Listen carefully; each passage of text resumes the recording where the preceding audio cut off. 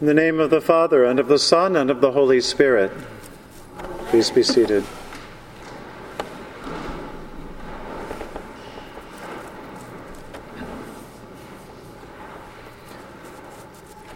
Earlier this week, is this on? It is on, okay. Earlier this week, I was at a meeting and saw an old friend who is not a Christian. He's a Hindu by tradition, but is curious and always inquisitive about our faith and what we're doing. And we were talking about this or that, and then at one point he said, well, if I could change the subject, I have a question for you. So I was listening, and he said, what do you say to your congregation about the shootings in Texas? And I took a breath, and I thought, well, I wanted to answer as honestly as possible. And I said, well, I think whenever something like that happens, this unspeakable kind of tragedy, we pray for the victims, we pray for all those involved, we pray for government leaders and systems, we pray for people, but then probably in my preaching more than anything, what I try to do is focus on something that we can change. For example, I probably myself cannot do a whole lot about the way people express violent thoughts in another part of the country. I can't do a lot about gun issues and people's feelings about being armed, especially in another part of the country. And so what I can do, and what I probably talk about doing, is trying to find a way that I can deal with the sources of anger within myself, how I can cease to do violence, and so can extend that in some way. As I left my friend, I realized I was not entirely happy with my answer to his question. And it's partly because I'm not always sure if I'm answering that question the right way or not. How do we respond to the events of our day? Do we respond out of our gut feeling and do something quickly, aggressively, surely, confidently? Or do we sit back and mull it over and pray about it? Do we wait? I think as I've thought about my conversation with my friend, it's occurred to me just how much waiting I do. I do a lot of waiting, and it's not an empty waiting, it has content. I'm praying, I'm reading, I'm doing things, but I am waiting. In many ways, I'm waiting on God. Like Scripture prays, like the Church increasingly prays as we move toward Christ the King Sunday and then the beginning of Advent, the end of the Christian year, the beginning of a new one. I pray for God to come back, to get busy, to make people pay and raise up the lowly and the oppressed. Make justice happen now. My prayer is as current as that of the early church and throughout Scriptures. I want God to come and get busy and get things right. And so while I wait for God, I'm also aware of how much I hate waiting in everyday life. Don't we all? I don't want to wait in line for coffee. I don't want to wait on the train to come. I don't want to wait in traffic. I don't want to wait on those larger things. I don't want to wait on test results from a doctor. I don't want to wait on an appointment with the specialist that comes weeks later, only to arrive at the appointment and be told calmly, the doctor's running an hour and a half behind schedule. I don't want to wait. I don't want to wait for the Department of Buildings of the City of New York. I don't want to wait for any of these things. We all know waiting can be full. It can be full of faith, full of prayer, full of richness. But it also can be empty. Waiting can become an excuse. Waiting can become procrastination.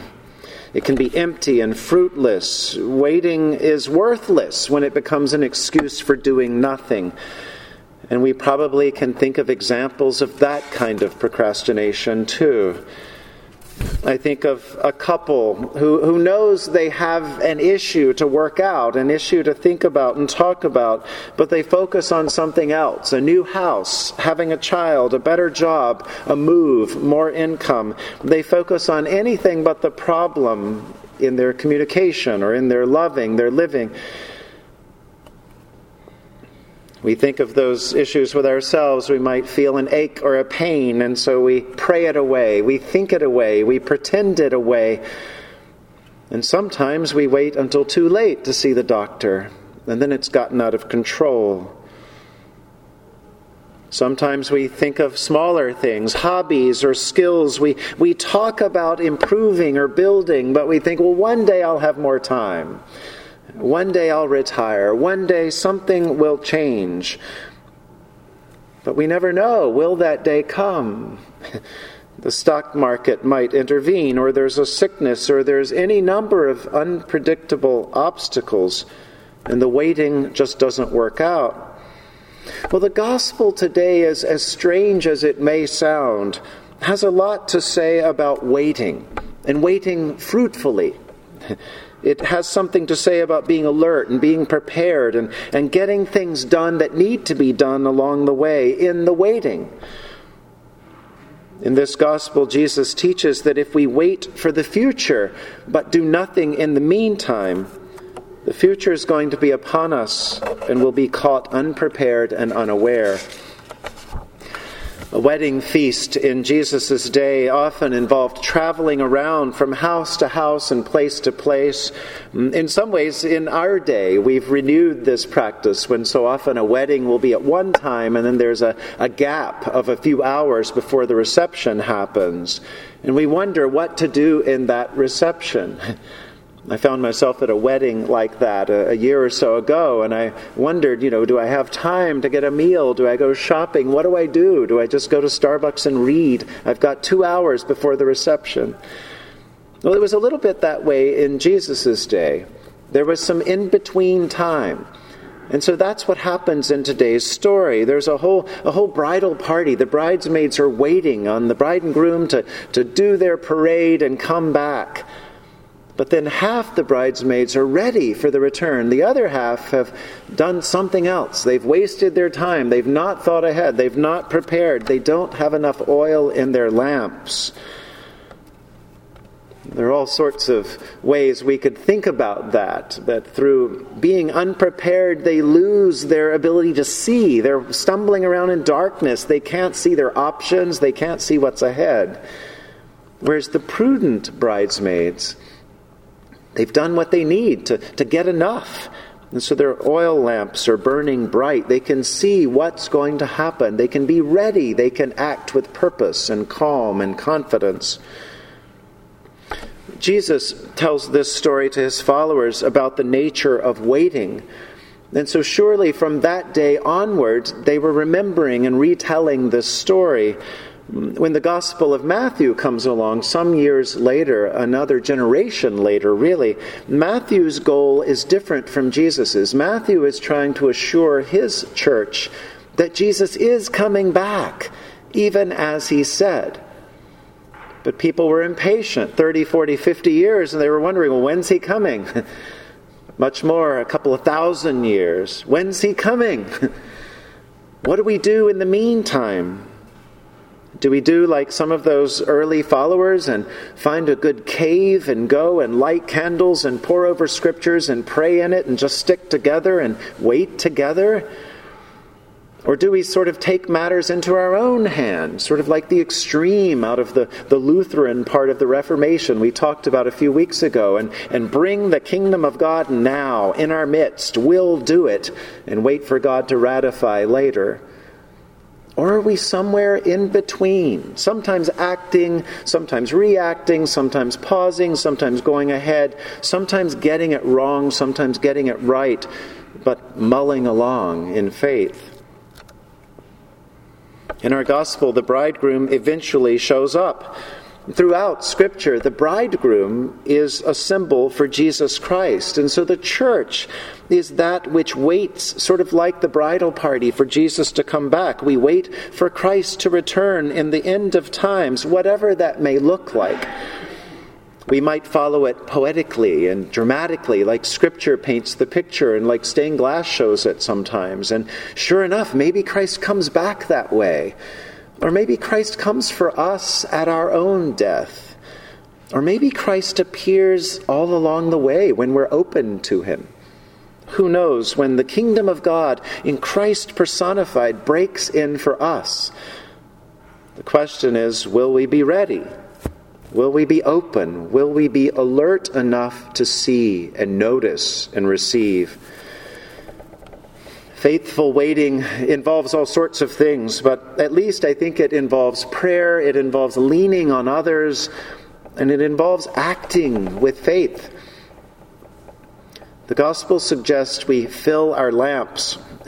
We prepare ourselves by filling ourselves with the good things of life, with prayer and study of the things of God, with worship together, with the sacraments that fill us with good things, especially when so much in our world seeks to fill us with bad things.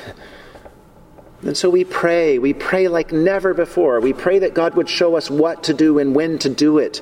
We pray that God would give us what we need to equip us to do God's will. And we lean on others. Notice that it's not just one wise maid who's smart enough to go to Costco and get the deal on oil and bring it back, but they group together. They get it together.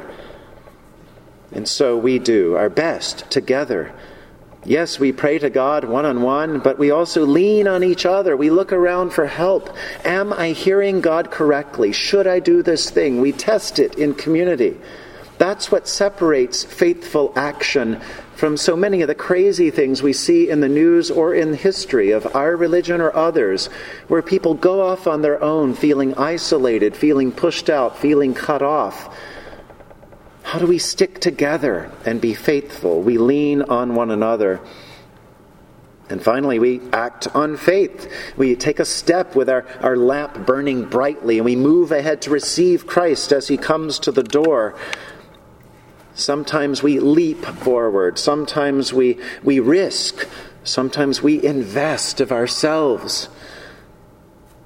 We prepare for the future feast of God by savoring each day as a gift, by taking each new day as an extraordinary morsel of food, letting it rest on the tongue, letting each day be tasted and smelled and touched and loved and shared and enjoyed. And so each day becomes a sacrament unfolding as Christ welcomes us nearer and nearer and shows up for us.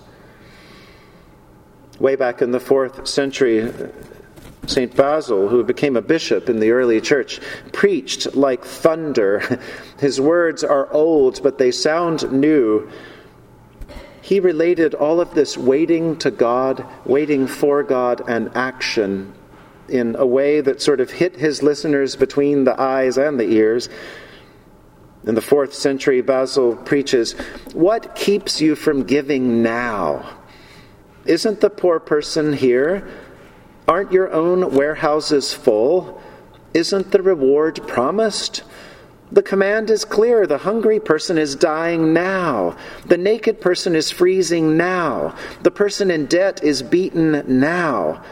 And yet you wait till tomorrow?